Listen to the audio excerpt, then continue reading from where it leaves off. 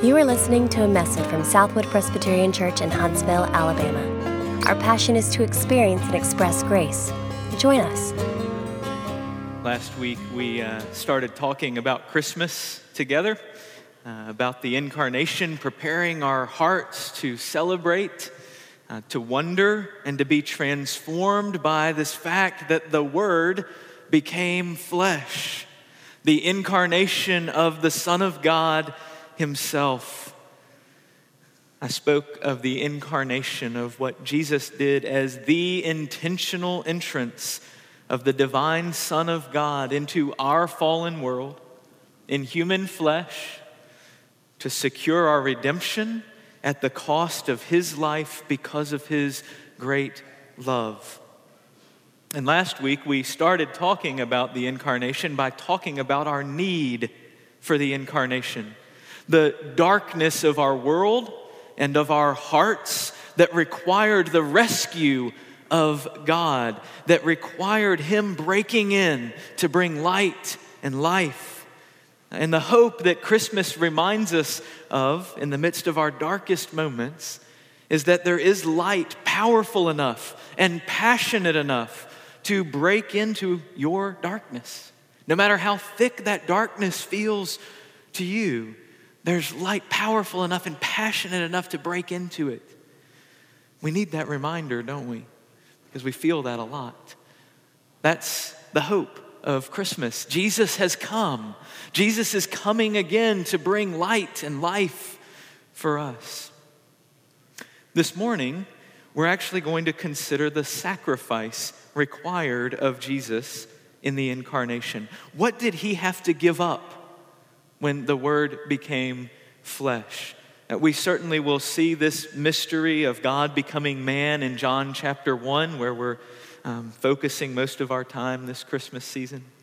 We're going to look there a little bit this morning, but I want us to start with the great Christ hymn in Philippians chapter 2 today. So let's turn there and read from Philippians chapter 2, beginning at verse 3.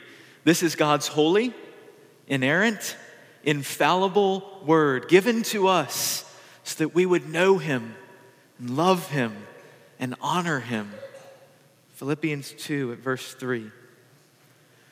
Do nothing from rivalry or conceit, but in humility count others more significant than yourselves. Let each of you look not only to his own interests, but also to the interests of others. Have this mind among yourselves, which is yours in Christ Jesus, who, though He was in the form of God, did not count equality with God a thing to be grasped, but made Himself nothing, taking the form of a servant, being born in the likeness of men, and being found in human form, He humbled Himself by becoming obedient to the point of death, even death on a cross. Thus far, God's Word. Let's pray and ask for His help as we study it together. Father, we give You thanks for Your Word. And we ask that Your Spirit would come as He loves to do and shine light upon it. That those of us who struggle to understand, and when we understand, struggle to trust, struggle to follow, would have Your help. That You might teach us, that You might lead us, that You, Holy Spirit, might change us. We ask that You do that so that we might see Jesus more clearly, so that we might worship Him more fully. That this Christmas season would be one that we delight in because we delight in the birth of our Savior. We ask it in His name. Amen. Every year when we get ready at our house to decorate the Christmas tree, I pull out this old box that is labeled Will's Christmas Ornaments. It's getting crowded. I've got over 30 years of ornaments piled up in here now. And I pull it out and get so excited and start to look through and see which ones am I going to use this year. They go all the way back to childhood ornaments. The oldest one of them is this kind of cute snowflake frame picture of me when I was a baby. It's only cute if you really like chubby cheeks. Then it's really, really cute. There's a lot of those. but goes kind of downhill after that one. You get this styrofoam snowman. They're pictured up there because I know you can't see me holding them up, but he's missing some of his outfit. He's got pieces falling apart, but he used to be cute. And then there's a clothespin toy soldier. He hangs like this and spins a little bit. He's got an arm that's kind of broken off to the side. It looks really painful. His hat is falling off on one side. It's barely hanging on, a little bit of extra glue helping it to stay there. But the pièce de résistance, maybe my favorite, is this felt Christmas tree that I decorated when I was 2 years old. There are all sorts of sparkly things on here. A lot of different kinds of glue. They're different colors now, the glues are.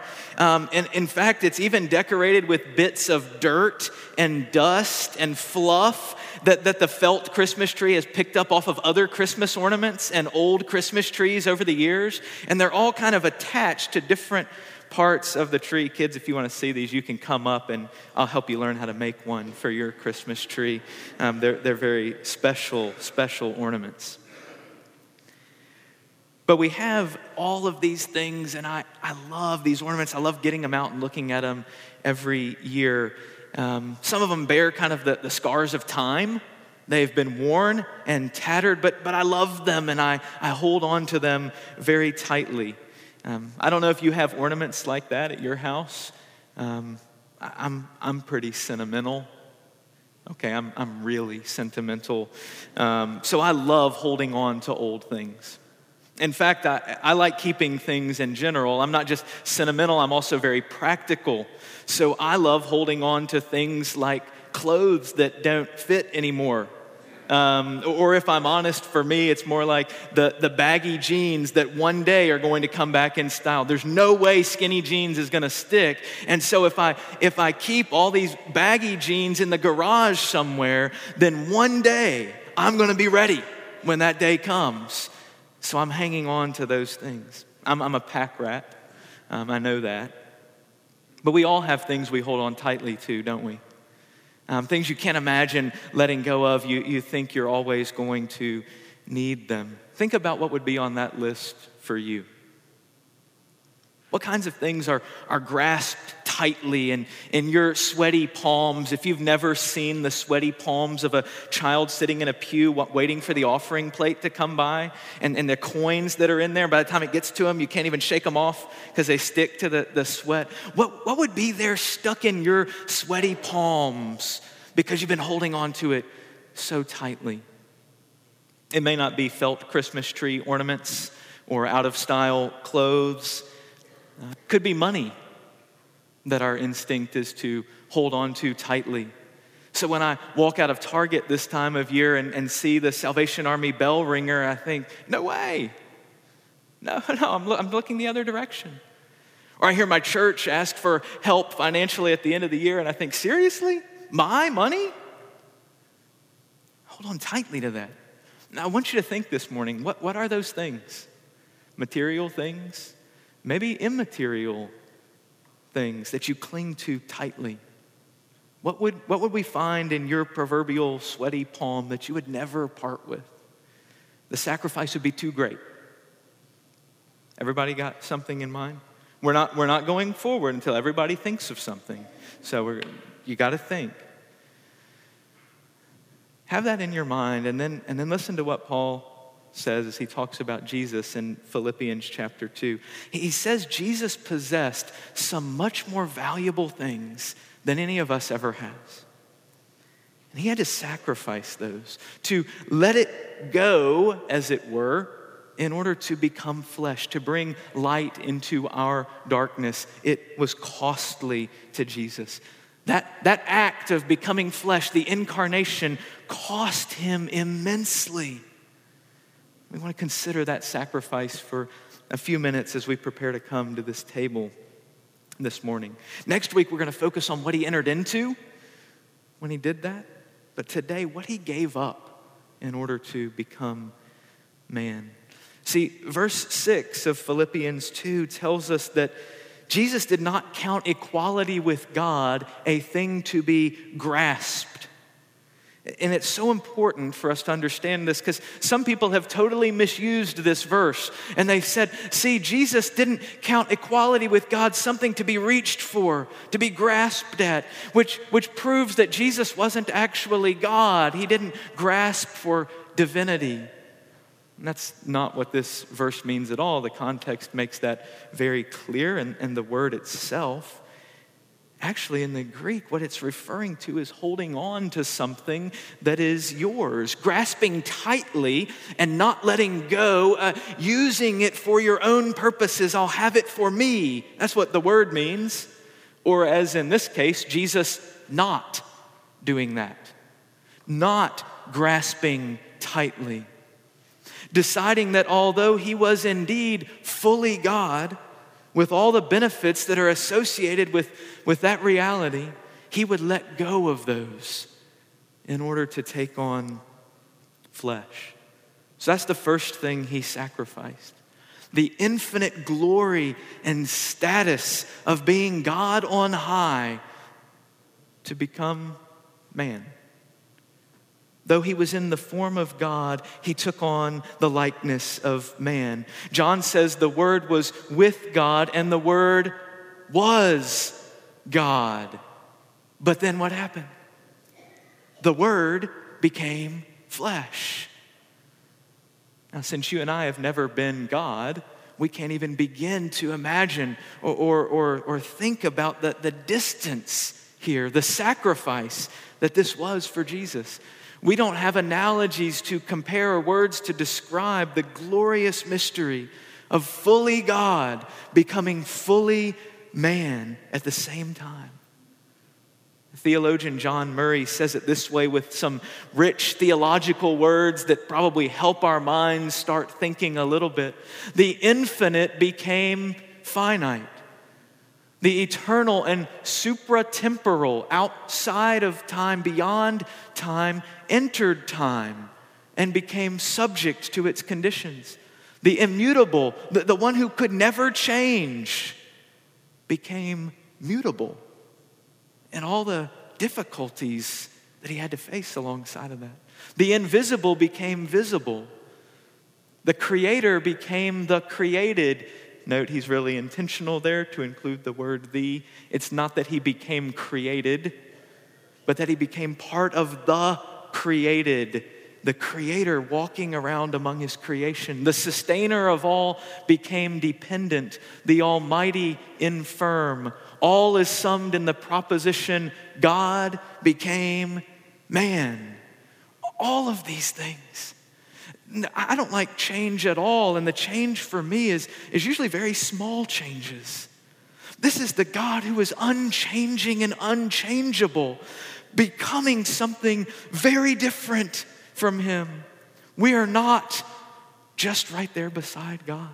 He takes on flesh, he walks on this earth. The glory that he sacrifices, just ponder that for a minute. The fullness of glory was his. No one rivaled him. What are the things we know about God?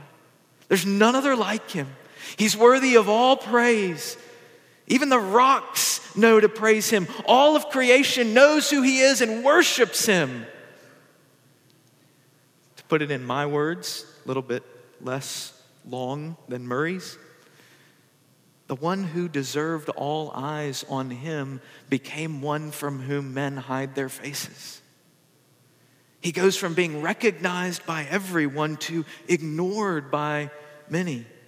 The God who is so big that he creates with the word of his mouth the entire universe and all the solar systems.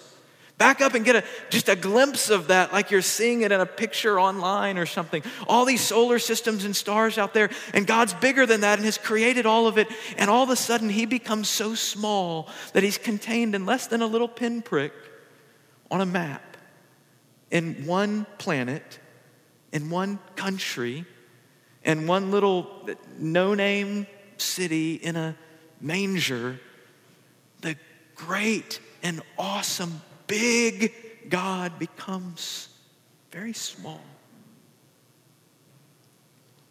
Jesus says, I'm not clinging to my glory, my status as God. I'll sacrifice that and become man. What else is sacrificed as he does that? It's not just the fact that he's not God on high, that he's also now fully man. I'll say he sacrifices his riches and comfort, the privileges of heaven. Remember, John tells us the Word was with God in this perfect relationship, and he lays that perfect natural intimacy aside to become flesh. In fact, Philippians 2:7, he made himself nothing, emptied himself. We sang it earlier this morning. Thou who wast rich beyond all splendor, all for love's sake becamest poor. Thrones for a manger didst surrender, sapphire paved courts for stable floor. Thou who wast rich beyond all splendor, all for love's sake becamest poor. He had everything at his fingertips, didn't he? Dwelling in perfection, never even needing to slumber or sleep. Wasn't something that ever factored into his day. Heir to all the riches of heaven. No sin to interfere with the safety and security of his day-to-day existence. Nothing interrupted. I'd call that a comfort zone if there ever was one, right? How comfortable. How safe and secure. Nothing could touch him there. No one could harm him. God, his Father, the greatest good of all goods, his constant companion with deep fellowship, close relationship. I'd never give that up. Boy, I'd hang on to that one. But what does Jesus do? He lets that go. He lays it down. He steps out of that comfort zone of safety and security into a war zone where suffering is immediate, where hunger is a regular experience. People are trying to kill him, and eventually he will sacrifice all the way to death on a cross. But we'll talk more about that next week. This is the aspect of Jesus' sacrifice that has really just gotten at my heart this week. If you've got close relationships in your life, just a few really close relationships, aren't those precious relationships? Don't you love those? Wouldn't you give anything to keep those close relationships? Especially if it's maybe a father-son, father-daughter, any parent-child relationship. If you have a beautiful, close relationship with a parent, isn't that a precious thing to you? Many would tell you who don't have them, that's priceless. I long to have even one such close friendship, close relationship. And Jesus willingly leaves. We talked about the incarnation as the intentional entrance. With eyes wide open, Jesus leaves that unique, special, unparalleled relationship, closer than any human relationship we can imagine or desire to have. That relationship with his Father and the Holy Spirit that he's known from eternity past.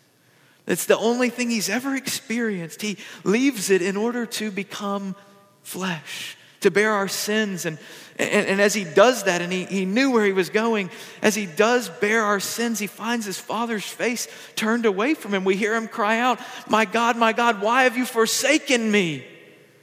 And one who's never known that reality, nothing but the closeness of relationship, knows his Father's face turned from him. Can you imagine the sacrifice that he made to become man? One more way I think we could look at it, these are obviously, you could laundry list words. I just picked a couple more. These verses highlight the sacrifice of his position and prerogatives that Jesus makes in the incarnation. Verse 7 again, made himself nothing, taking the form of a servant, being born in the likeness of men. Made himself nothing, taking the form of a servant, the Lord, the ruler of all creation, becomes the servant of that which he rules. In heaven, he was in charge, right? Since all glory was due him, every decision should serve him and his purposes. The only person who's ever existed who could justifiably say it's all about me. And it was. And he determines not to use that for his own benefit.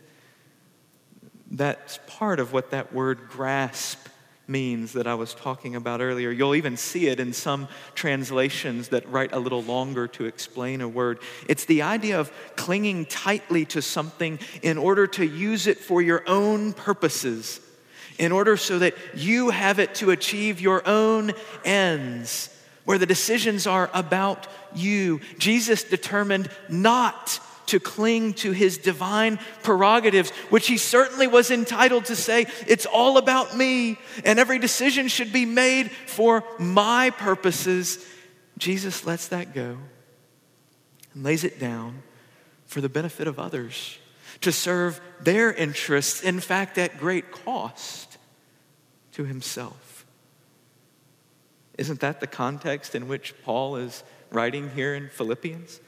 He's using Jesus as an example for the Philippians, isn't he?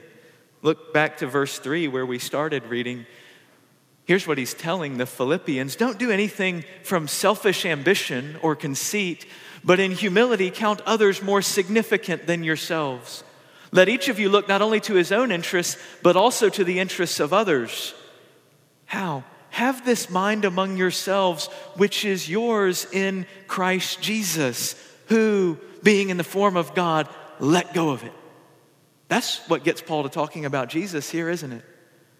He's saying, here's your example. Remember, the incarnation is not primarily, first and foremost, about Jesus being an example for us. That's not the focus. But here, clearly, it's at least partially that, isn't it?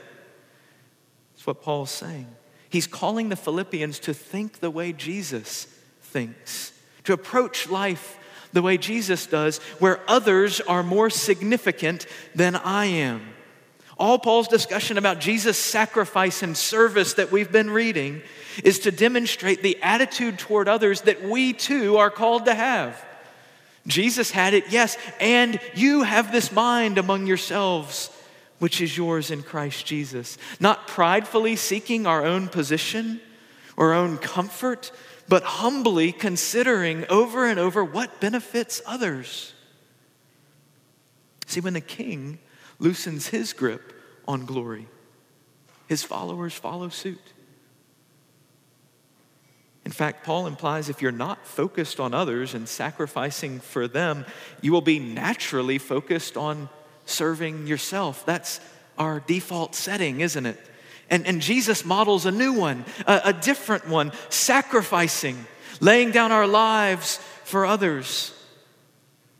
And you'll notice here Jesus does more than merely show us how and just be an example. Look back at verse 5 briefly. Have this mind among yourselves, which is yours in Christ Jesus. Do live like this, but you only can do this in Christ. For you armchair theologians among us this morning, this is one of those great verses that reminds us that the imitation of Christ must flow out of union with Christ. If you're not an armchair theologian and that meant nothing to you, totally fine. Just think this way. The power for living like Jesus comes from relationship with Jesus. I don't just do it on my own. He doesn't just call us to have a new work ethic and a new priority in life. He also gives us a new heart. His Spirit who empowers me to sacrifice where Jesus is calling me to sacrifice. He doesn't call us to something without empowering us to the same thing. That's why we need Him. Where do you think that might be for you? Where might He be calling you to sacrifice? Did you consider something earlier that you cling to tightly? Something tangible or intangible that your palm gets sweaty gripping for so long? I was thinking about this week. What I thought about for me was my time. Especially as the holidays are approaching and there's so much going on. And my kids get only 2 weeks off of school. It doesn't happen very often, in the midst of a busy time. And all of a sudden have 2 weeks where my kids are a lot more available. And I just want to maximize all that time with them. To do all sorts of special things, to make memories together. And so I guard that time, I cling to it, I protect the calendar for those couple of weeks. How are we intentionally going to use every moment? And that can be a good thing. It can be a healthy thing. Some of us need to do that better. Except sometimes when I do it, I think what I tend to do is to give my kids the impression that it's actually all about us. That family is the highest ideal that one could have. So it's family for family's sake. It's just going to be about us. And so we just think about what would we do, just us as a family. Family time might be in my sweaty palm around the Christmas season. And God may be calling me to loosen my grip there, to sacrifice some of that comfort. It's a very comfortable place with all of us gathered warm and cozy around the fire in this picture perfect evening that I've got in my mind. How's this going to go for us? And God may be calling me to sacrifice some of that comfort to move towards someone else into their life. Perhaps even bringing my family along with me. That we together would not just be about us, but would be thinking about serving others. About sharing the love of Jesus with someone else outside of our family even. That's actually what I want my kids to get a glimpse of. That's what I'm hoping they grow up realizing, is that it's not just about us, but that we're actually to see Jesus' love for us and have that impact us so that we love others. Oh man, that would be a great thing if they got that impression out of Christmas. Not just family for family, but our family for God, for His mission, for His purposes in the world. Perhaps our families could move out of our comfort zones, could use some of our comfort and our position and our close relationship to consider someone lonely or hurting, consider them more significant than ourselves this Christmas season. Come to think of it, that sounds like Christmas. To consider others more significant than yourselves. Wouldn't that be a way to celebrate Christmas? Will we enter into the lives of others with that same intentional, sacrificial mindset that Jesus had? Sometimes I don't know where to start with that. You know what I've found? A lot of times if I'll just ask the question, my kids actually know how that's going to look for us. A lot of times better than I do. They got ideas all over the place. If I just take the time to stop and say, is there somebody y'all can think of that really could use love or our thoughtfulness, or what could we do for somebody? They've usually got lots of ideas. But how are we being intentional with where God has called us and placed us to live like Jesus when He moved towards us? If we are to think about others the way Jesus does and love others the way Jesus does, and Philippians says we are, we should expect it to cost us something. It may cost me leaving my comfort zone to share about Jesus with a coworker.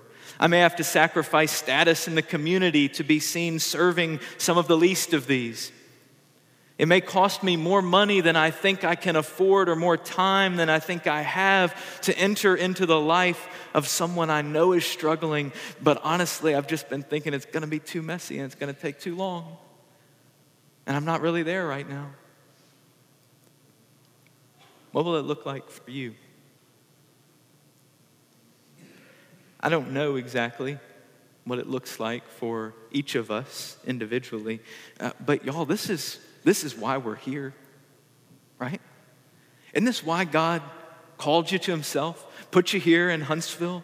This is why we're here, not so that we could be as comfortable as possible. It's just not his highest goal for us, but actually so that we could look at ways to give up our comfort in order to show others the sacrificial love of a Savior who has done that for them.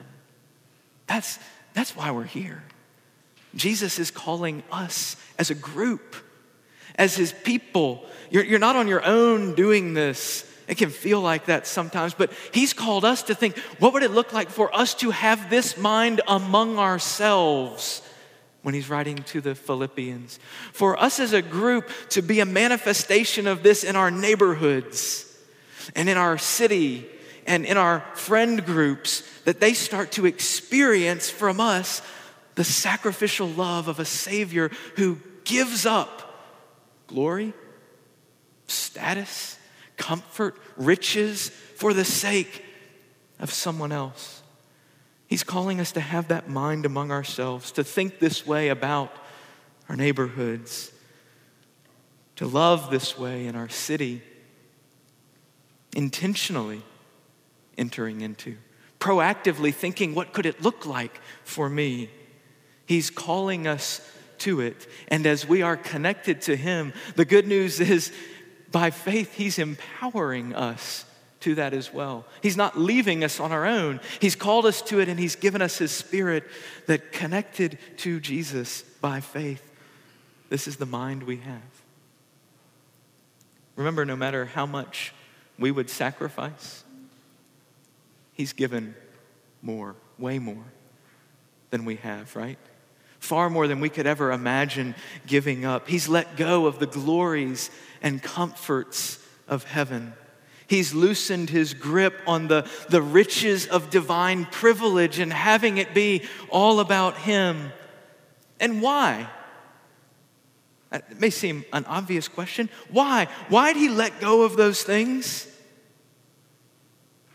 So that he could cling tightly to you and to me. He came for us to cling to worn out, tattered, felt trees, to hold on to us. It doesn't seem to make any sense, does it? All the stuff that he had to come after us. People who've picked up more dust and dirt from the difficulties of life than we can even keep track of, who feel perhaps worthless and not valuable to anyone, not worthy of anybody's time or effort or attention. Have you ever felt like that? Kind of felt a little bit like one of these Christmas ornaments that you'd never let be on your Christmas tree, especially if guests were coming over? I don't want anybody to know. I don't want anybody to see. I'm not worth anybody giving that kind of attention to. And what does the creator of the universe, the one who himself being God, owned it all, could have had anything in all of creation that he wanted? It was all his. And what did he say? That you're worthless? No. He said, I'm laying that aside to come after and wrap my fist tightly around you, tattered and broken, and maybe not looking the way you'd want to or feeling the way that you think you're supposed to. And Jesus came for you. You're worth so much to him. That's how precious you are to him, that he would decide of all the things in the world to close his fist tightly around you. That's what's happening at Christmas in that dirty manger, in that little village, is God himself is coming to grab you. Jesus says in John 10, I have given them eternal life, and they will never perish. No one can snatch them out of my hand. He is clinging tightly to you, and he will not let go because he treasures you. That's the comfort and joy of the gospel. For us to soak in the sacrificial love of our Savior. And it's the sacrificial love that he shows and pours into our lives that we then get to pour out to others, to give them a little taste of. as we sacrifice our comforts and our privileges to move toward other tattered felt trees and cling tightly to them so they know how precious they are. To us, yes, but to one who would lay down much more than we could because he loves them. And they can taste that in you. That's what this table reminds us of. It's a tangible picture for us of a Savior who would give up everything because of his great love for us. Jesus moving sacrificially toward us at great cost to himself, just as he calls us to do for others. And he meets here to commune with us, to strengthen us, to empower us for what he has called us to. Remember the way Paul says it in 1 Corinthians 11. He says, I received from the Lord what I also delivered to you, that the Lord Jesus, on the night when he was betrayed, took bread, and when he had given thanks, he broke it and said, this is my body, which is for you. Do this in remembrance of me. And in the same way also he took the cup after supper, saying, this cup is the new covenant in my blood. Do this as often as you drink it in remembrance of me. For as often as you eat this bread and drink the cup, you proclaim the Lord's death until he comes. The Word became flesh and became obedient to the point of death, even death on a cross. And we remember that and celebrate that sacrifice here at this table. It's his table. It's not Southwood's table. It's not a Presbyterian table. This is the Lord's table. And if you know him and have trusted in his sacrifice for you, come and eat and commune with him and be strengthened for what he has called you to in this world. If you don't know Jesus, if you've not professed your faith in him, joined yourself to part of his body, the local church, then I'd encourage you not to come to this table. Don't come and eat bread and juice and do something when it doesn't mean anything. But I would encourage you instead to consider Jesus this Christmas season. There's going to be all sorts of Christmas stuff going on. Theoretically, at least the word is about Jesus. It's about the coming of the Christ. Would you consider your need for him? Consider his love for you, that he would love you and value you enough to give up everything to have you be his. Wouldn't you love to know love like that for you? We'd love to share with you about that. So don't come to this table this morning. Come and consider Jesus. We'd love to have that conversation, even to pray with you if you'd like us to this morning. Let me pray and then we'll come to this table together.